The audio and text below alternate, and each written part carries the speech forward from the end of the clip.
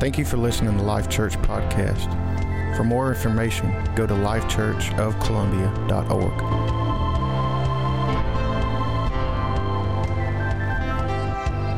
right, look at your neighbor and ask him, what is holiness? 1 Peter chapter number 1, verse number 15. But as he which has called you is holy, so be ye holy in what? Not just at church. In all manner of conversation, which means lifestyle. So this ain't a church thing, huh? Amen. Wow, what a scripture. Be ye holy in all manner of conversation. And then it tells you why. Because it is written, be ye holy, for I am holy. Is that all of that? Let me look at my Bible. All right. Turn with me now to 1 Corinthians chapter number 6.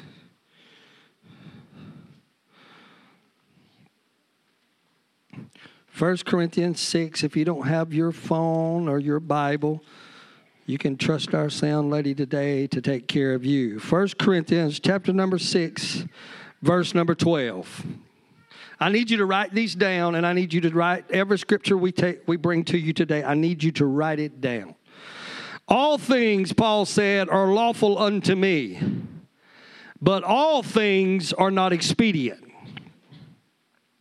All things are lawful for me, but I will not be brought under the power of any.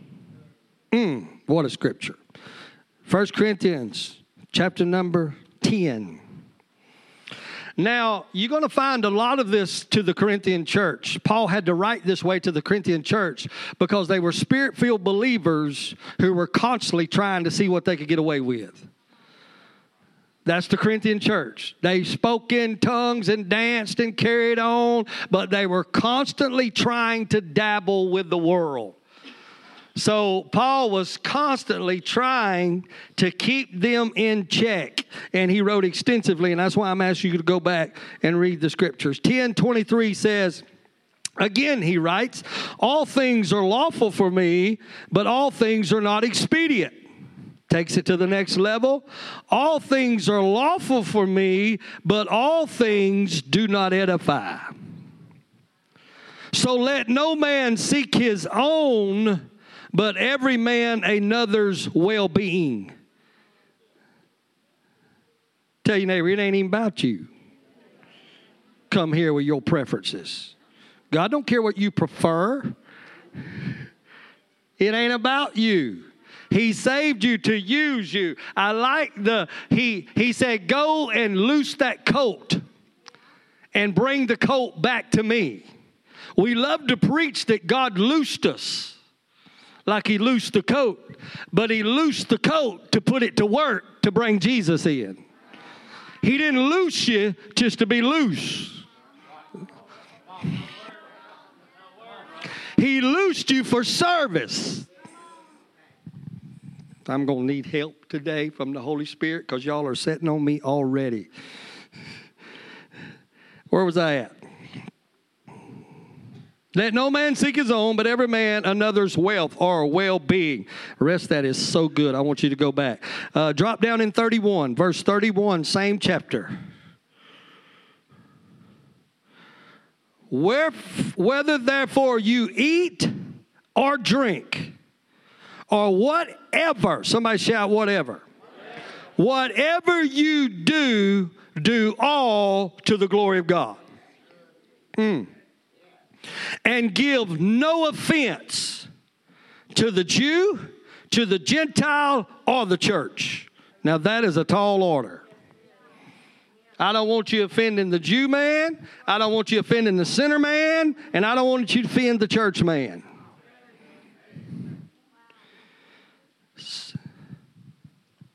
Even as I please all men in all things, not seeking my own profit. Oh, Jesus. Look at our selfish self.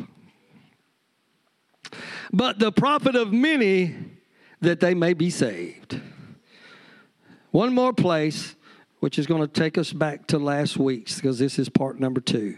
Hebrews chapter number 12, verse number 14.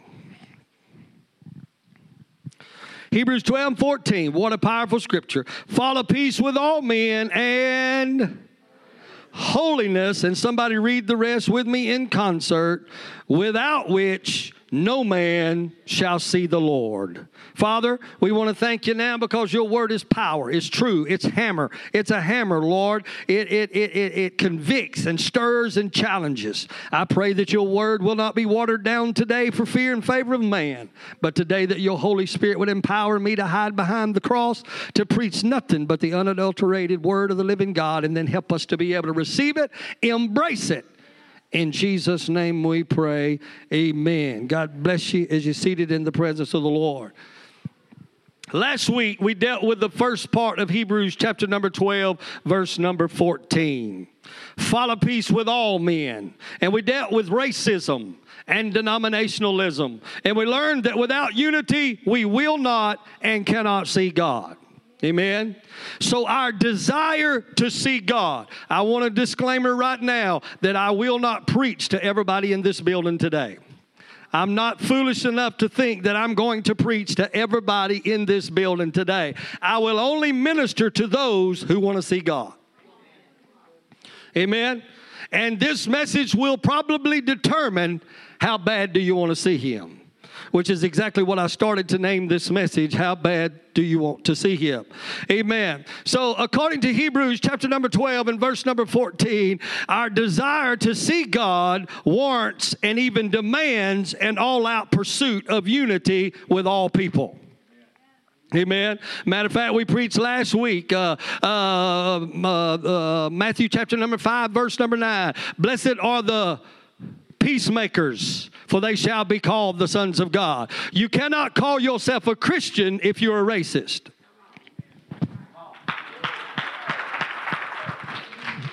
You cannot call yourself a son of God, amen, if you are biased against another man or woman of the human race. Matter of fact, we've taken it to the next level that you cannot call yourself a child of God if you're not working to reconcile relationships, both vertical and horizontal.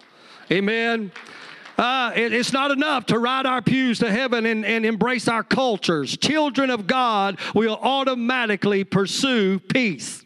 So if you're sitting in this building this morning and you have something against someone that is standing between you and him, you are standing in a questionable line of Christianity.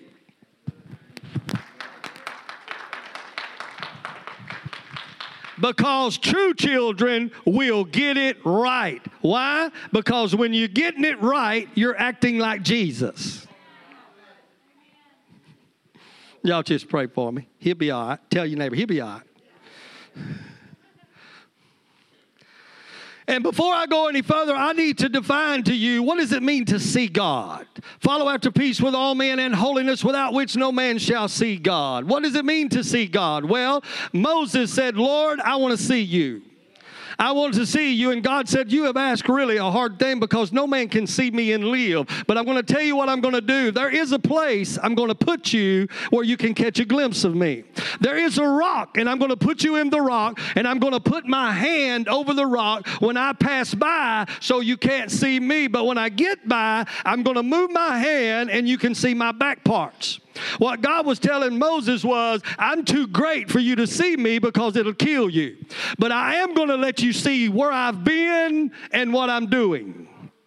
And then you can determine by the things you're seeing done, that's God. I was in a hurricane one time, and I'm just amazed with bad weather. I just love it. And people were taking shelter, and I was running around watching the results of the hurricane. It was so bad that I opened my door, and it sucked my door and broke the door on my wife's car. I could not see the hurricane, but I knew a hurricane was present. Amen. You can't see the wind, but I can see the effects. So when the Bible says, blessed are those that follow peace and that pursue holiness, they're going to see God, meaning you're going to get to see the supernatural divine power and the ability of God.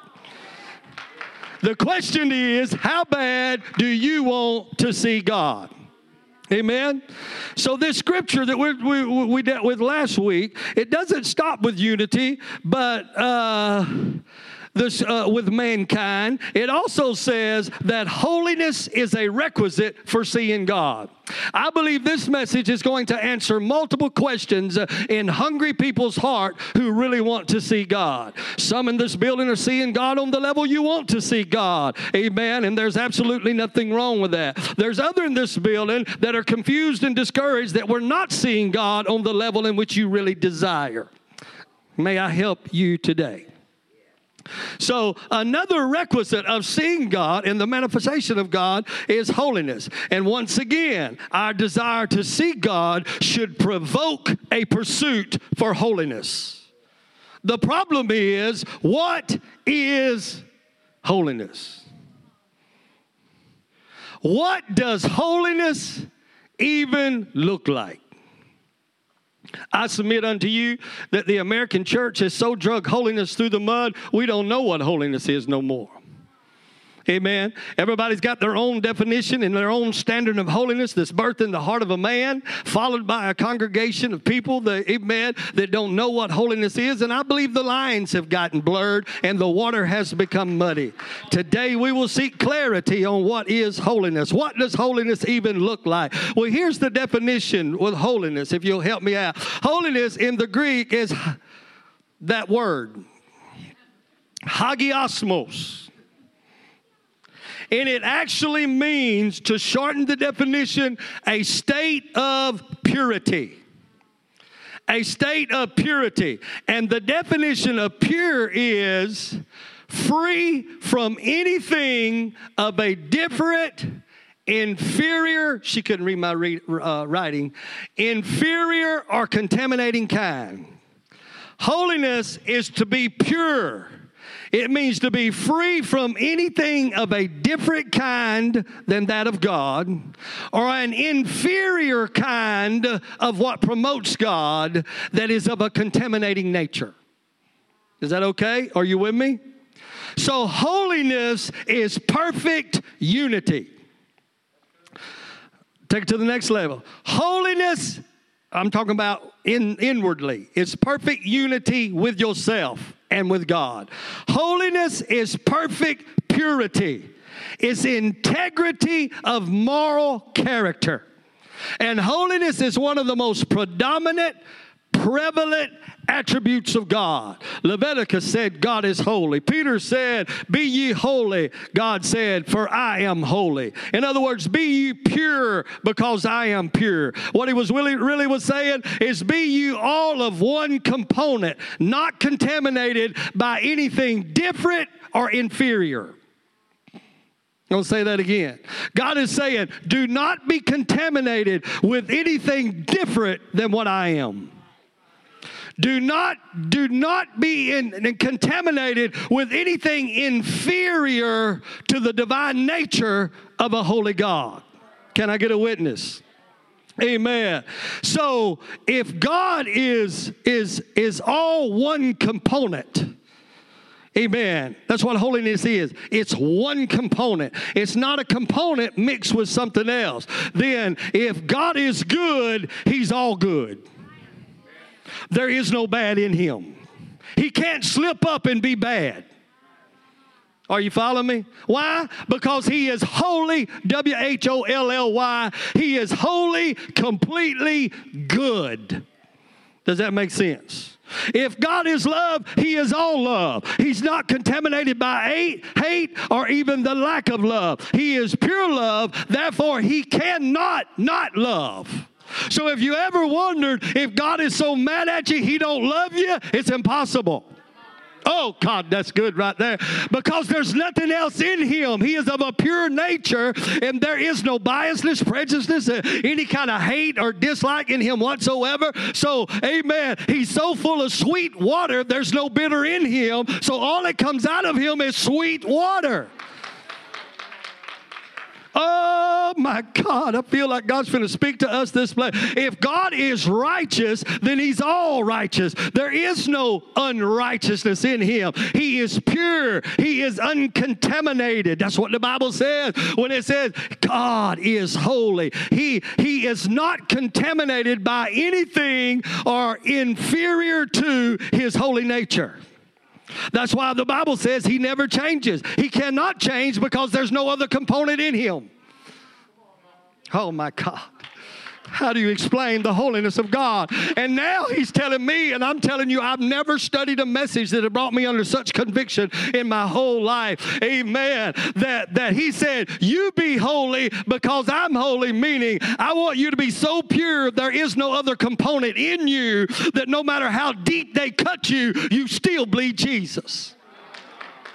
Oh, God, that no matter how they mistreat you, you cannot vacillate from being good to bad because there's no bad in you. Is anybody listening to me? So no matter what you do to me, you're going to get the same response, and it's love because I have pure love. Oh, my God, is anybody feeling as convicted as me? Amen. And we condone our attitudes and dispositions and our anger and our temper tantrums with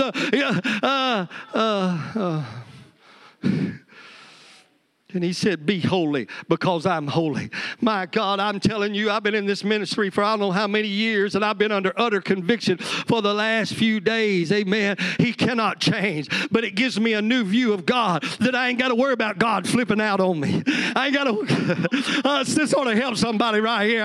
I know you've been stupid all week. Amen. Hey, stupid is, stupid does, huh? Amen. I know you've acted a fool all week, but you ain't got to come in this building wondering, is God going to dislike me? He cannot hate you because there's no component of hate in him. He ain't nothing but love. Amen. I didn't say he wasn't disappointed, but he loves you when he's disappointed in you. He loves you, my God.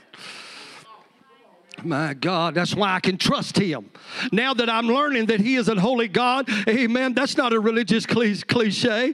There's no other component in him, amen, that is not holy. He is all completely holy, W-H-O-L-L-Y, holy, H-O-L-Y. He is holy, holy. He is completely holy. And he's demanded I be the same. That is too much. He is demanding that I be the same. There is nothing inferior to his holy nature in him.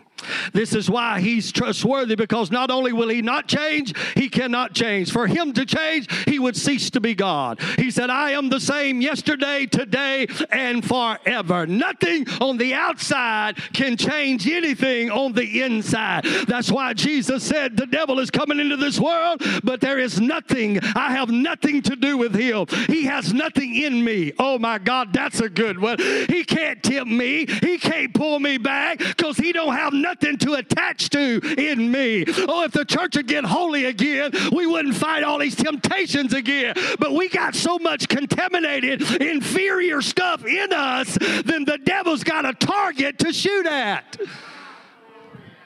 Oh, my God. No wonder James said, every man is tempted when he's drawn away by his own inferior, contaminated self. God said, be holy. Come out from among them and be you separate. Who preaches this stuff anymore? Amen. Come out from among them, be separate. There's a contaminated spot in you, and it's a great big red flag for the Satan. And he said, I got a door. I got a door. I got a door. Jesus said, the devil can't do nothing with me because he ain't got nothing in me.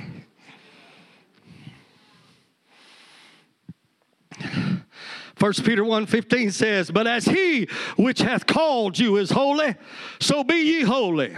Be ye pure. Be ye uncontaminated by anything inferior to or of a contaminating nature. In all manner of conversation. Can we talk this morning? Manner means from method, form, method, or way of performing. Manner, form, method, or way of performing. Conversation means, if I could just read my writing, general course of behavior. General course of behavior. So he said, in every aspect of your life, be ye holy. Keep it pure. Don't mix it. For you that taking notes, if you don't have something to write it on your neighbor's britches leg. Don't mix it. Write it on your hand. Get your phone out, record it. That's what I do when I'm praying. God speaks, I do that voice thing. Amen. He said, don't mix it in any area of your life. Don't contaminate your godness with inferior stuff that is inferior to the nature of God in any and every part of your course of behavior. In other words, in all manner of conversation, be holy in your personal life. Write that down. Be holy in your public life. Be holy in your family life. Be holy in your entertainment. Y'all are just waiting right there, ain't you? So, yeah, preacher finna jump on this. Is your TV programming inferior to the divine holy nature of God? Is your computer programs, is it inferior to the divine nature of God? Keep it pure. He said, keep it pure. All manner of life. You can't be holy in a holy atmosphere only to go out and indulge in unholy stuff.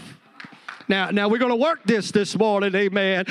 What about your TV? Amen. Is there unholy stuff? Be not partakers of another man's sin. Are we contaminating our spirit watching what we wouldn't dare do?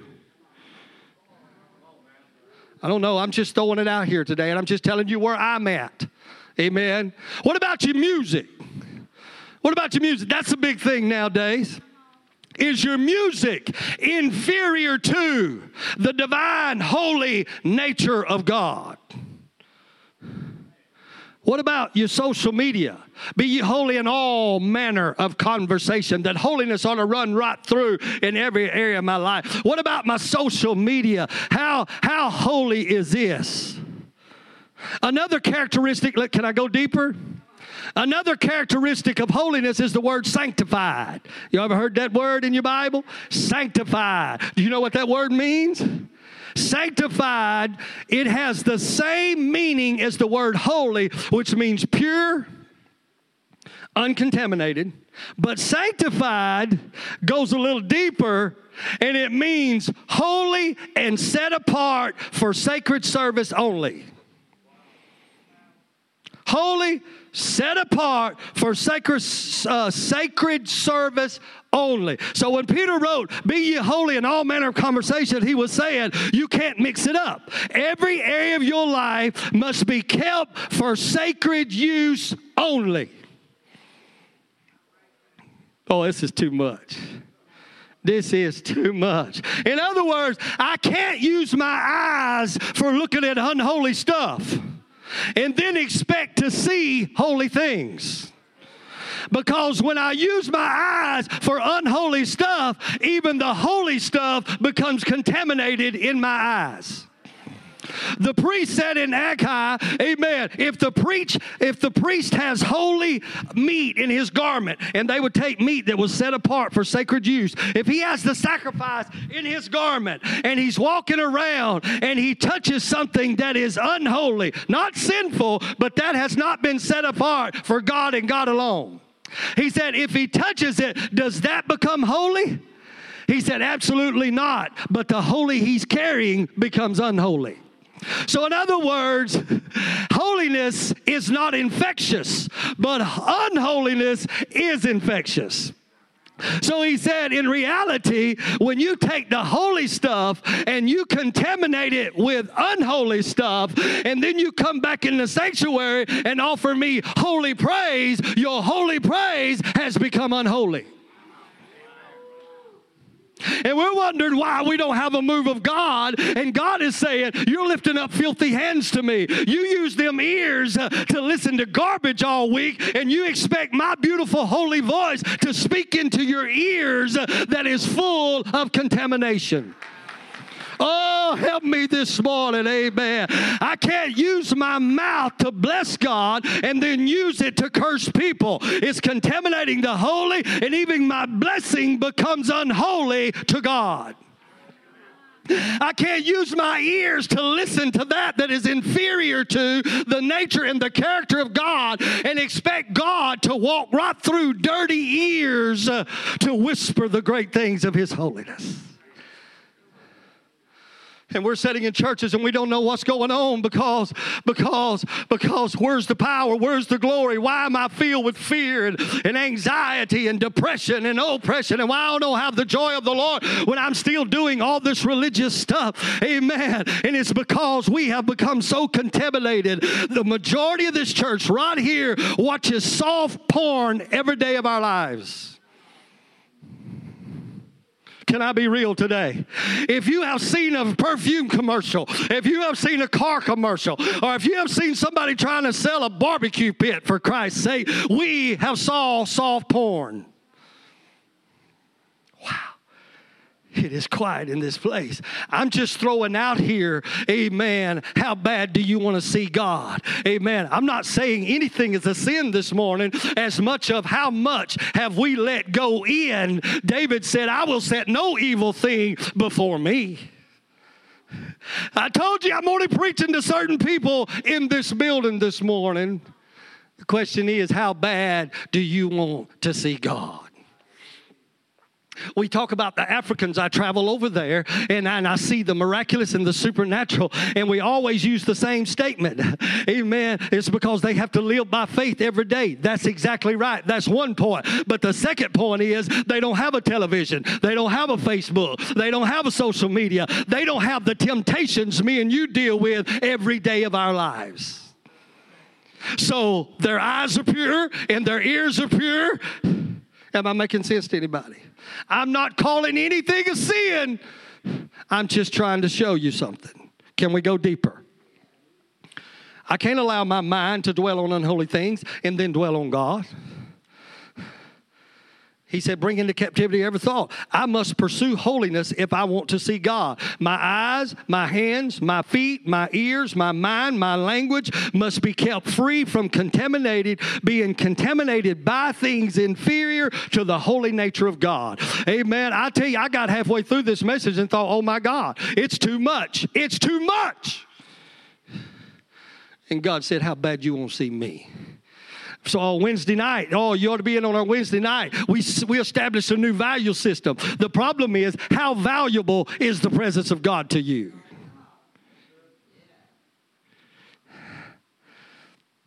Let's take it one more step.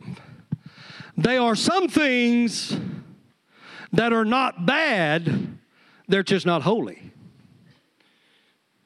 A lot of things are not bad. They're just not holy. 1 Corinthians 6:12 said, Paul said, all things are lawful to me, but all things are not expedient. And I will not be brought under the power of anything. Now, expedient, catch this, leave it up there, means that which serves to promote or advance the cause of Christ. Paul said they are some lawful things that I can do, but they do not advance the gospel. They don't edify anybody or anything. But what he said next shook me to my core. I will not be brought under the power of any. Paul said there's a lot of things I could do, but I do not do them because I do not want to be brought under its power and become its slave. I'm so sick of, is it a sin to smoke? Is it a sin to drink? Amen. I'm so sick of this age-long debate that's been going on, and it is debatable. I know both sides of it. Well, Paul just did away with the debate and said, some things I will not do, not because it'll keep me out of heaven, not because it's a sin, because it has the potential to bring me under its bondage. Because Paul said, I know me. I know the flesh, and yeah, it may not be be a sin, but the flesh does not know when to say enough is enough. Amen? There are 7 things that never says it's enough, and hell is one of them, and the flesh is one of them. No matter what you do, the flesh wants more. Oh, my God. I'm going to go over here to this side. Amen. And it ain't the fact that it's a sin. It's the fact that the flesh, when it gets you hooked, amen, doing something that does not promote, there's no advantage to it whatsoever. It's inferior to the very nature of God. Amen. Paul said, I know me and I know the flesh, and I refuse to even partake in something that has the potential to become my master. He said it could make me a slave. And the more I push the limits, the greater the bondage becomes. I'm going to say that again. The more I push the limits, this was the Corinthian church. The more I push the limits, the greater the bondage becomes. May I submit to you, when I exploit my conscience to prove my freedom becomes my bondage again. I'm going to say that one more time. When I exploit my conscience to prove that I am free and not religious, then my freedom becomes my bondage one more time. I'm going to put it another way. When I exploit my conscience to prove I'm not religious, my freedom becomes my new religion, and it makes me arrogantly religious. So now we're turning this, amen. Benny, I don't know if you remember telling me this one time, but you ran into a lady in the store, amen, and he was coming to church, and she said, where are you going? He said, oh, I'm going to church. She said, oh, we used to go to church on Sunday night, but that's when we were religious. I'm not saying you have to go to church on Sunday night, but I'm afraid we have hung holiness on the cross and called it religion and have killed it. They hung Jesus on the cross and called him a criminal and killed him. We have hung holiness on the cross and called it religiosity and have killed it. And when it died, the power faded. Is anybody in this place? And now we want to call everybody else religious, and we want to start a new doctrine, amen, and do not religious, we do not even understand. We have become more religious than them, except we have created a new religion, and it's called freedom, and my freedom has brought me into bondage, and I can't even love like I used to love. Oh, this is too much. So just because... Are you still with me this morning? So I must be cautious even when it's permissible. I have to be cautious even when it's not criminal. Paul said it's not lawful. It's not lawful. It's not against the law. You ain't going to get in trouble for it. Nobody going to write you a ticket for it. But you've missed the point. The church has done moved into the mode. We're so trying to prove what ain't wrong. Paul said it ain't even about what ain't wrong. He said it's okay. Do it if you want to do it. He said, but you better be careful because that will become your bondage again. So just because it's not criminal doesn't mean it couldn't become dangerously habitual. Then Paul takes it to the next level in the same book, talking to these Corinthians who were so spiritual on one side and wanted to just dabble on the other side. It's okay to do all of this and go there. Paul said, man, y'all have missed it all. You missed it all. It ain't about a bunch of rules and regulations. It's about a motive in your heart and your overwhelming desire to see your God. Then Paul takes it to the next level in the same book and says, all these things are lawful to me, but not all things edify. So Paul first said, there's some things that might not keep me out of heaven, but they could become an unhealthy addiction to me. So he deals with his personal holiness. Then he says, there are some things that are lawful, but they do not edify anything or anybody. But rather, if it does not edify, it can only do one other thing. Are you following me?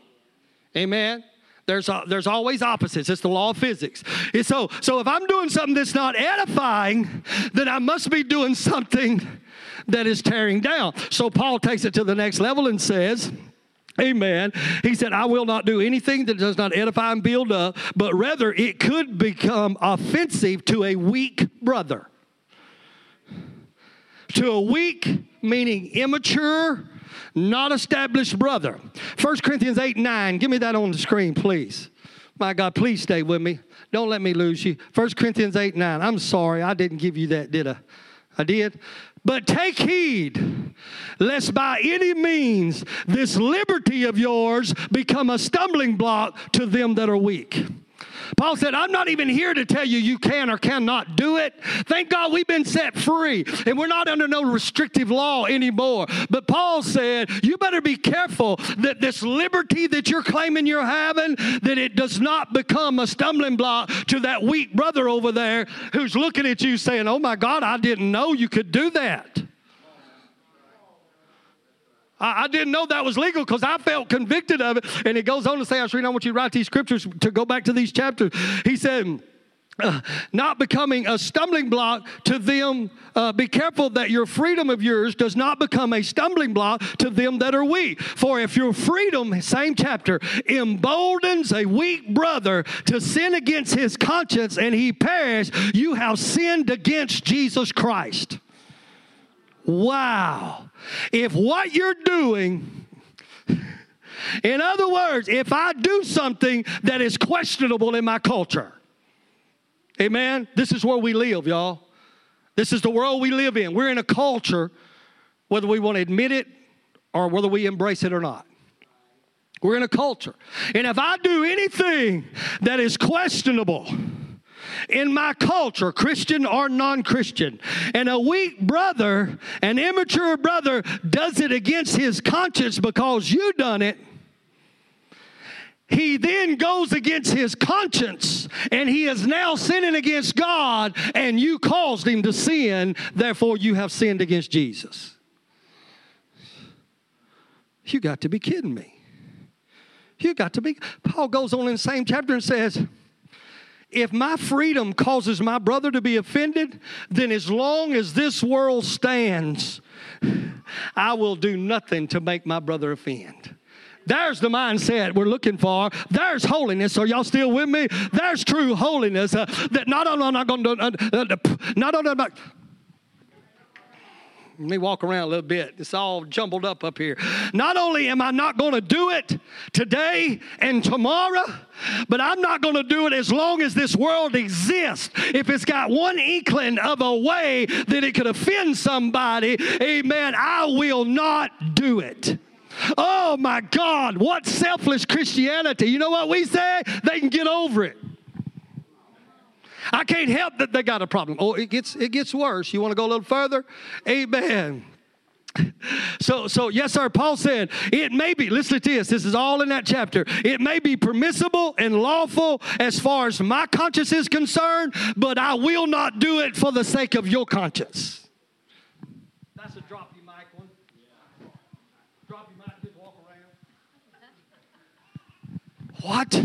Did the Bible said that? That's what Paul said. He said, I'm not telling you to do it because you're convicted of it. I'm trying to tell you to do it because people you're trying to reach are convicted of it. And there's some weak brothers in your own church that don't understand how you can be such a high and mighty leader, amen, and you're partaking of things that convicts them. Here's the deal. It's not that you're not a great leader, and you may not be convicted of it, but if there's an inkling that is bothering you, you know what? I ain't got a problem with it. I will not let my palate take place of my piety. Oh, y'all didn't catch that right now. Amen. We're fighting where I can drink a little wine and drink a little this. If your palate is more important than your piety to God and to man, he said, you have sinned against Jesus. It's quiet in here this morning. I've been quiet all week. I began to seek for direction in the church and direction for you as your pastor. And this is where God led me. That I should love man and love God so much that if it bothers you, brother, I'll never eat another piece of meat. If it bothers you, I'll never sip another sip of wine. I like one place it says, and when you go to these scriptures, you're going to find it. Paul said, if you're not convicted of it, do it to yourself and to God, but keep it to yourself. In other words, if you're going to do it behind closed doors and hide out. So what the scripture said, instead of running around, say, oh, you mean you don't do that? No, I don't, and it's not because it's not a sin, but maybe because I have a conviction of. Take me to my Roman scriptures. Just a few more minutes. Romans, I don't remember where. This is in the Amplified. Let us then definitely aim for and eagerly pursue what makes for harmony and for mutual upbuilding, edification, and development. What if we was as eager to look for stuff that built people up than look for stuff that we can offend people with? That would change everything. Oh, my God. Let us then, edification and development of one another. Just walk me through them, please, quickly as you can. 19:20, it goes on, I think. You must not, for the sake of food, undo and break down and destroy the work of God. You must not, for the sake of drink, undo, break down, and destroy the work of God. You must not, for the sake of music, undo, break down, destroy the work of God. You shall not, for the sake of Facebook or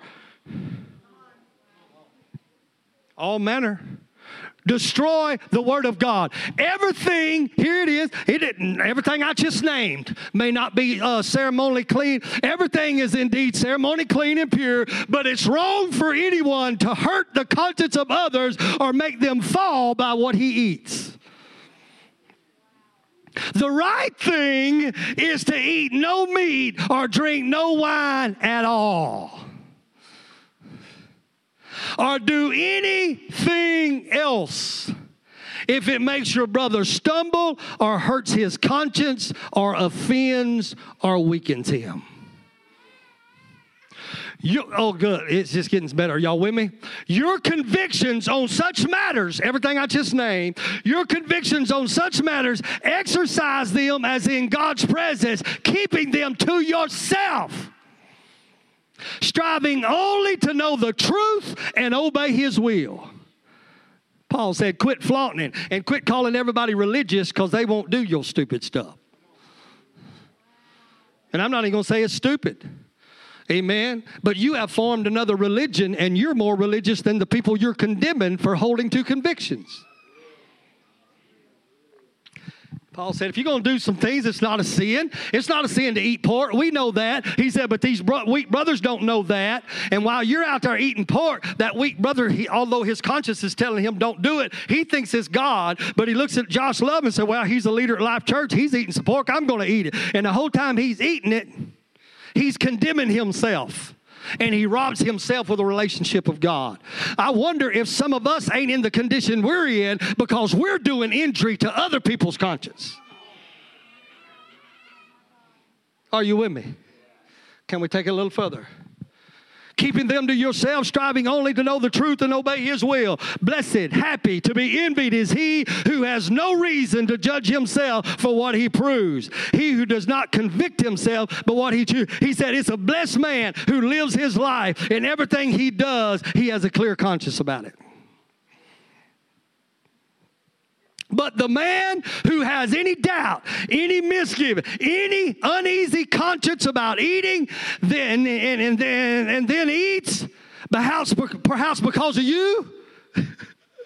Oh, that's something right there.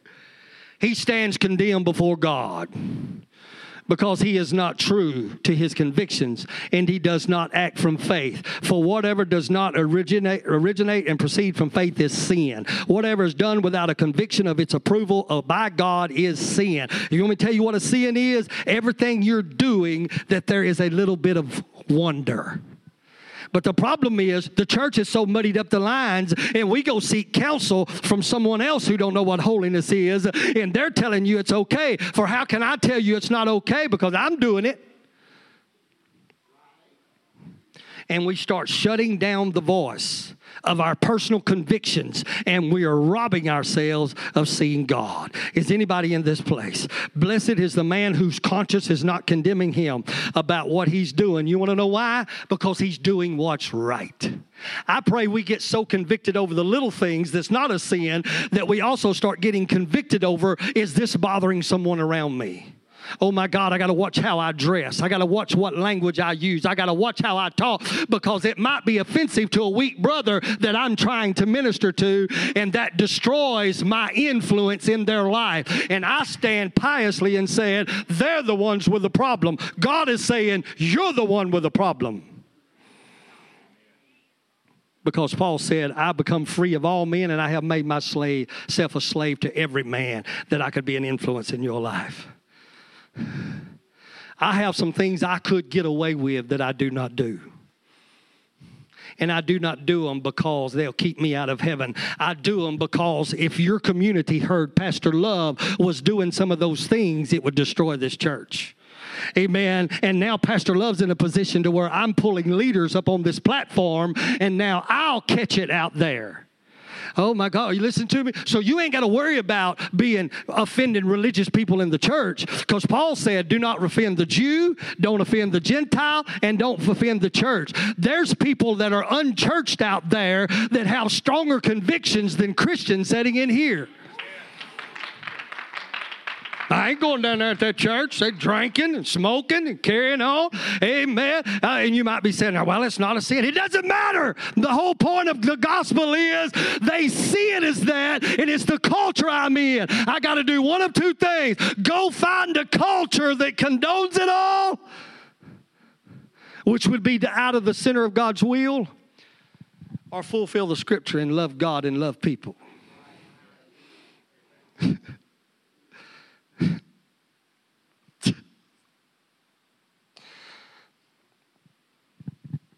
Blessed is the man whose conscience doesn't convict him. I'm just wondering, is there any convictions left in the body of Christ? And some of you are watching these big ministries, and I have never judged another ministry. I have stopped people from judging ministries. I've had people come here and judge ministries, and I told them, did you hear it out of their mouth? They said, no, I got on the phone, called the ministry's hotline, and asked them about these things. I never put ministries down, and I do not appreciate you putting them down, because you're just as bad as they are. I should have said that like that. But I will say this, you better be careful from watching these big ministries and then finding out what they're doing behind the scenes. But because they're successful, you're starting to do what these guys do, when in reality, amen, it might be a conviction in your life you need to cling to in spite of what the big dogs are doing. Because it may be just a step of obedience to you instead of trying to find a way. Can I go a little further? Look at this. Amen. Be true to your convictions, but hear me, and I'm trying to quit. I got a lot of miles to cover. Careful that your taste and your desire does not override your convictions. I'm going to say that again. Be careful that the stuff you like, there is nothing, and I don't mean to be offensive, there is nothing no more ridiculous than a cowboy church, a motorcycle church, a black church, a white church. All that is people who have desires that they wrap Christianity around and call it a cowboy church. Oh, I can't ride a horse. Does that mean I can't come? Are you following me? Is there anything wrong with Absolutely not. We just need to rephrase it. We are a church full of cowboys. Are you following me? That's why Paul said what he's about. Be careful that you don't let your desires and your passions override your conscience. Amen. I just got to ask you this question right in the middle of this heavy sermon. How bad do you want to see God? If it does nothing else, I hope it silences your confusion to quit asking me, where's God? Because now you know. He's hanging up there with holiness where you nailed him. One more. Galatians 5:13 in the Amplified. Galatians 5, where we've nailed him. Y'all get a load of this scripture. Write it down. Go back to these books. For you, brethren, were indeed called to freedom. Somebody say, thank you, Jesus, for freedom. You were called to freedom, only do not let your freedom be an incentive to your flesh and an opportunity to, or excuse for selfishness. Wow. He said, that's all you're doing. Yeah, you're free. He said, all you're doing is using it as an opportunity for your own selfishness. And you ain't thinking about nobody else around you. You don't care. They'll get over it. They'll get a grip. That's not the gospel of Jesus Christ. It's not the gospel Paul preached. He said, yeah, you're free. But don't let your freedom be an incentive to your flesh and an opportunity or an excuse for selfishness. But through love, you should serve one another. For the whole law concerning human relationship is complied in one precept. You shall love your neighbor as yourself. That's what the church is doing today, and as a result, our world is being overrun. We have no power. We have no demonstration, and it's because it went out with holiness. And we fought over music. We fought over drinking, and the fight itself was an indictment against our hearts. Because we failed to see the true gospel of Jesus Christ was, I know it's not a sin, but you know what? It's not about me. Because there's some little fella out there that sees me with a beer in my hand, amen, that it destroys his confidence. And now when I come knocking on his door to witness, he goes, ho, before you get too deep in that sermon, you got a beer?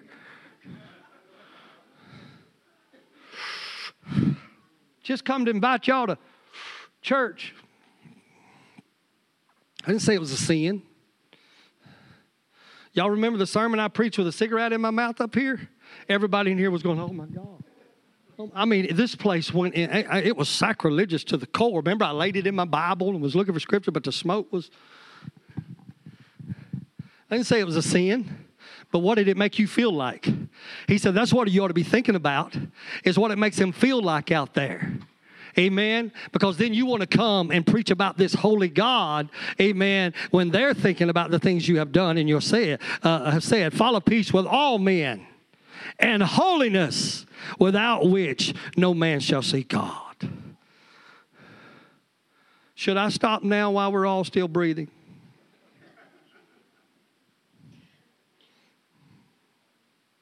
I want to stop with this statement. God equates everything I just shared with you to one thing. How bad do you want to see him? While you may argue with me, and what's worse, you may argue with yourself about all these little petty things. But when God looks at it, he simply says to himself, now I know how bad you want to see me.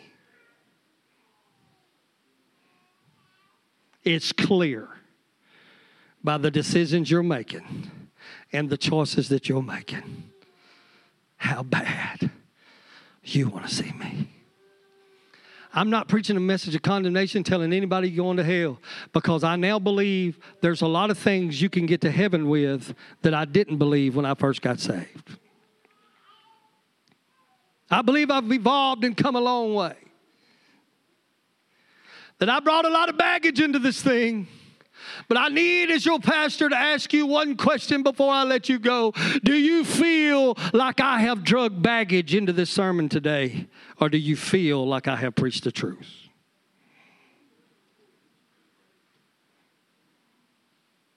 Of trying to find a balance. That whatever platform you find yourself on, if it's a platform in your kitchen with your children, listening to every word you said, it ought to be holy. If it's a platform in your community where they know you're a member of Life Church, your conversation ought to be holy.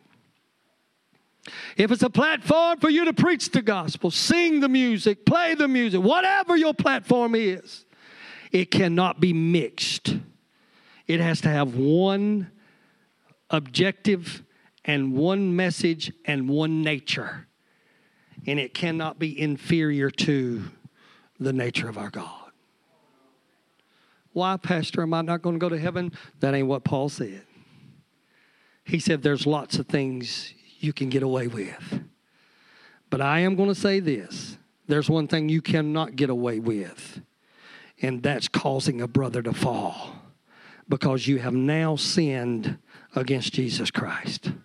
Stand with me all over this building.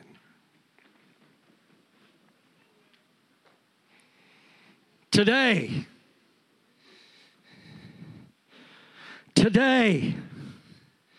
the Holy Spirit has established doctrine in Life Church.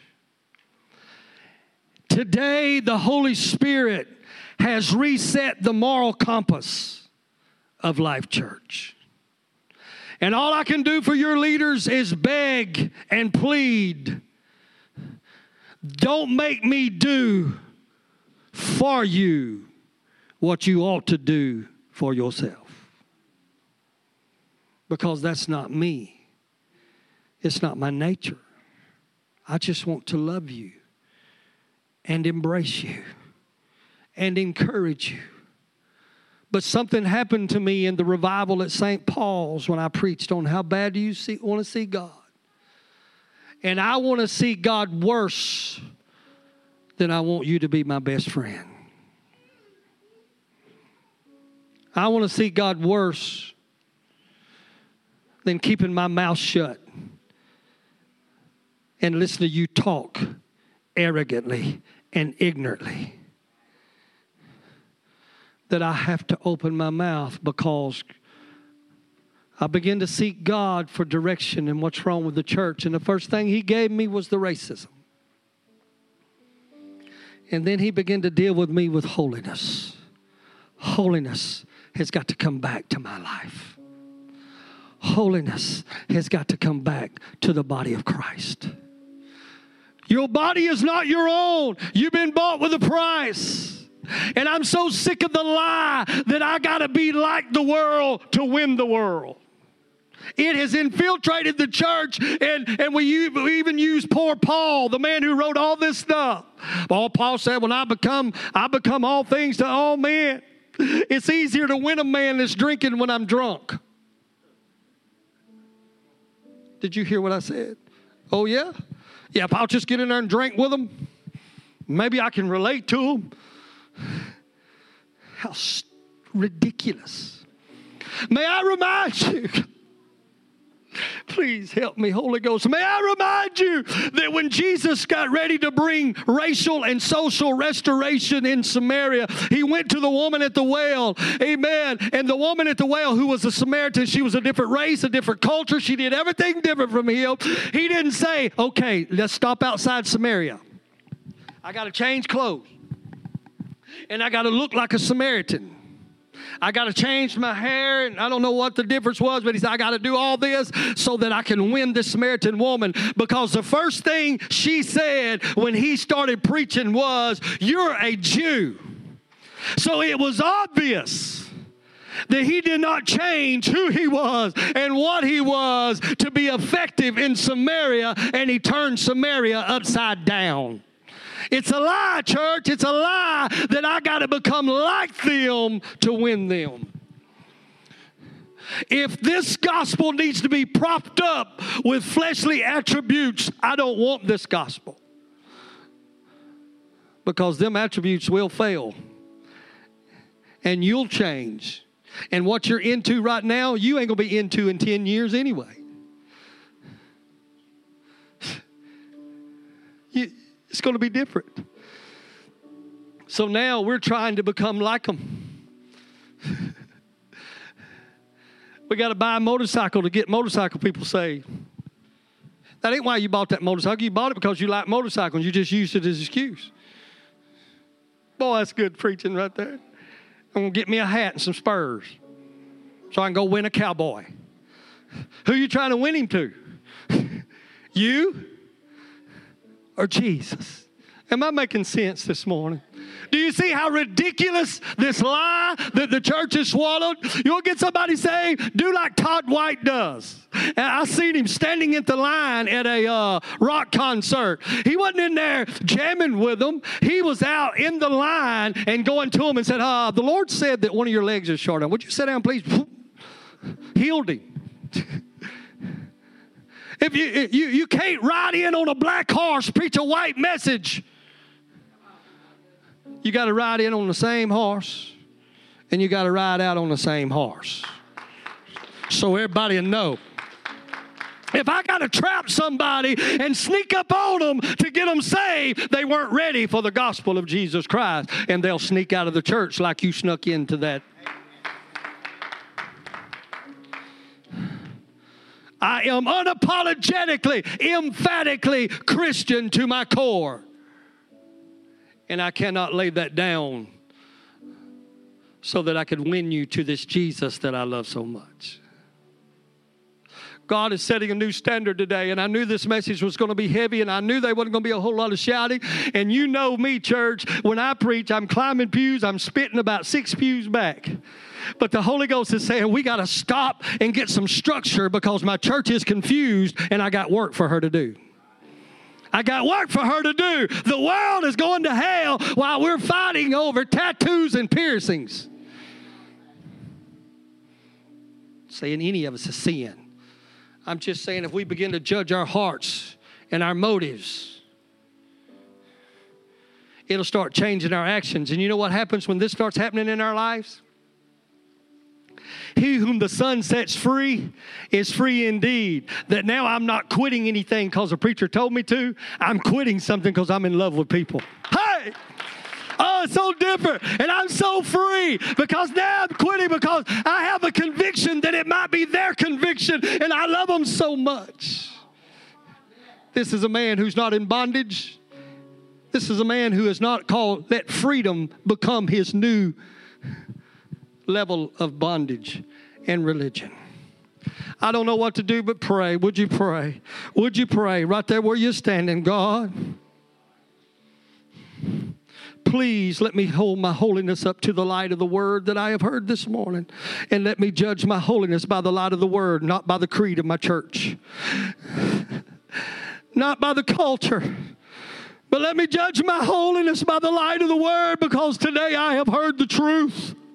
I have heard the truth, Lord, and I want to see you.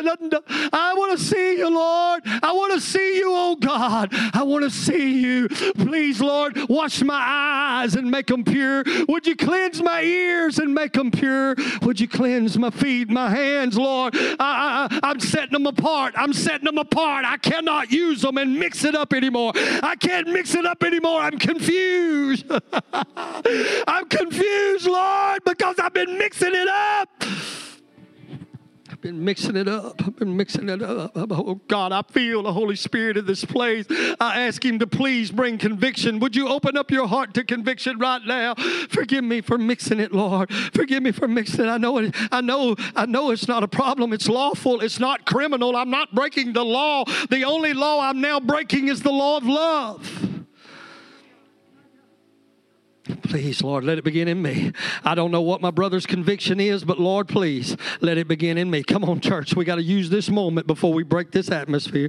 God, oh God, oh God, have I crucified holiness and condemned it as religion?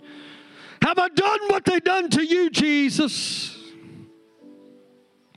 Have a Lord, have a Lord, have a Lord. Somebody right now, I hear the Holy Ghost say and pray, Lord, take me back to my first love. Take me back. Because if you go back there, some old convictions are going to come back.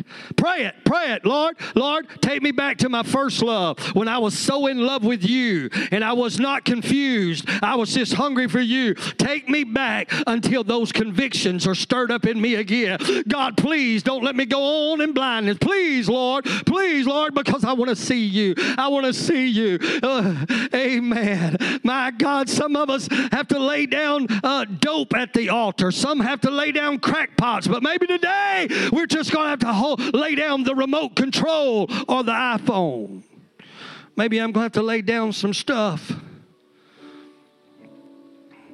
that has been inferior to the divine and holy nature of a holy God. My.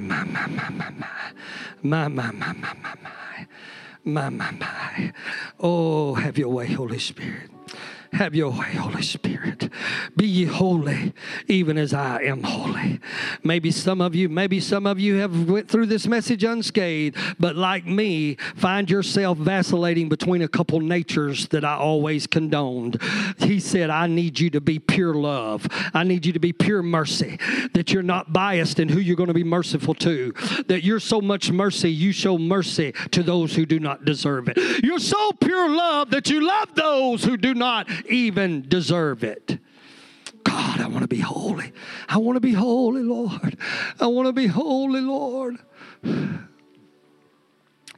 I want to be holy because without it, I can't see you, Lord. I can't see you, oh God.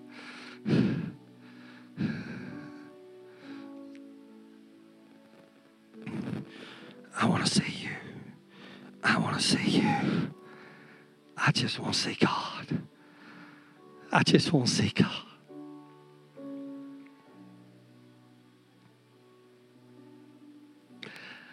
As your pastor who loves you and respects you, Fluky, we've been together 9 years.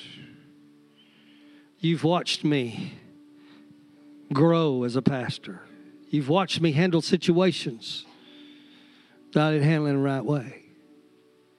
I handle them out of zeal instead of love. You've watched me in 9 years go from thinking I had to make you do this and make you do that to where I believe I have finally come to a place that I love you enough and I love God enough to trust Him to do the work. My only responsibility is to present you the Word. I love you too much to condemn you. And I trust that you love God enough, you're going to let the Holy Spirit do the convicting. Is that fair enough? Is that fair enough as your pastor? I may cut up and carry on and name things, but I've come to the conclusion that I could probably preach hard enough to make y'all do a lot of certain things, but you wouldn't be free. You'd just be doing it because I don't want the preacher to know him. You wouldn't be free. But if we can present the gospel and let you use your own intelligence and convictions, I believe you're going to make the right decision because we want to see God at Life Church. Thank you for listening to Life Church Podcast. For more information, go to lifechurchofcolumbia.org.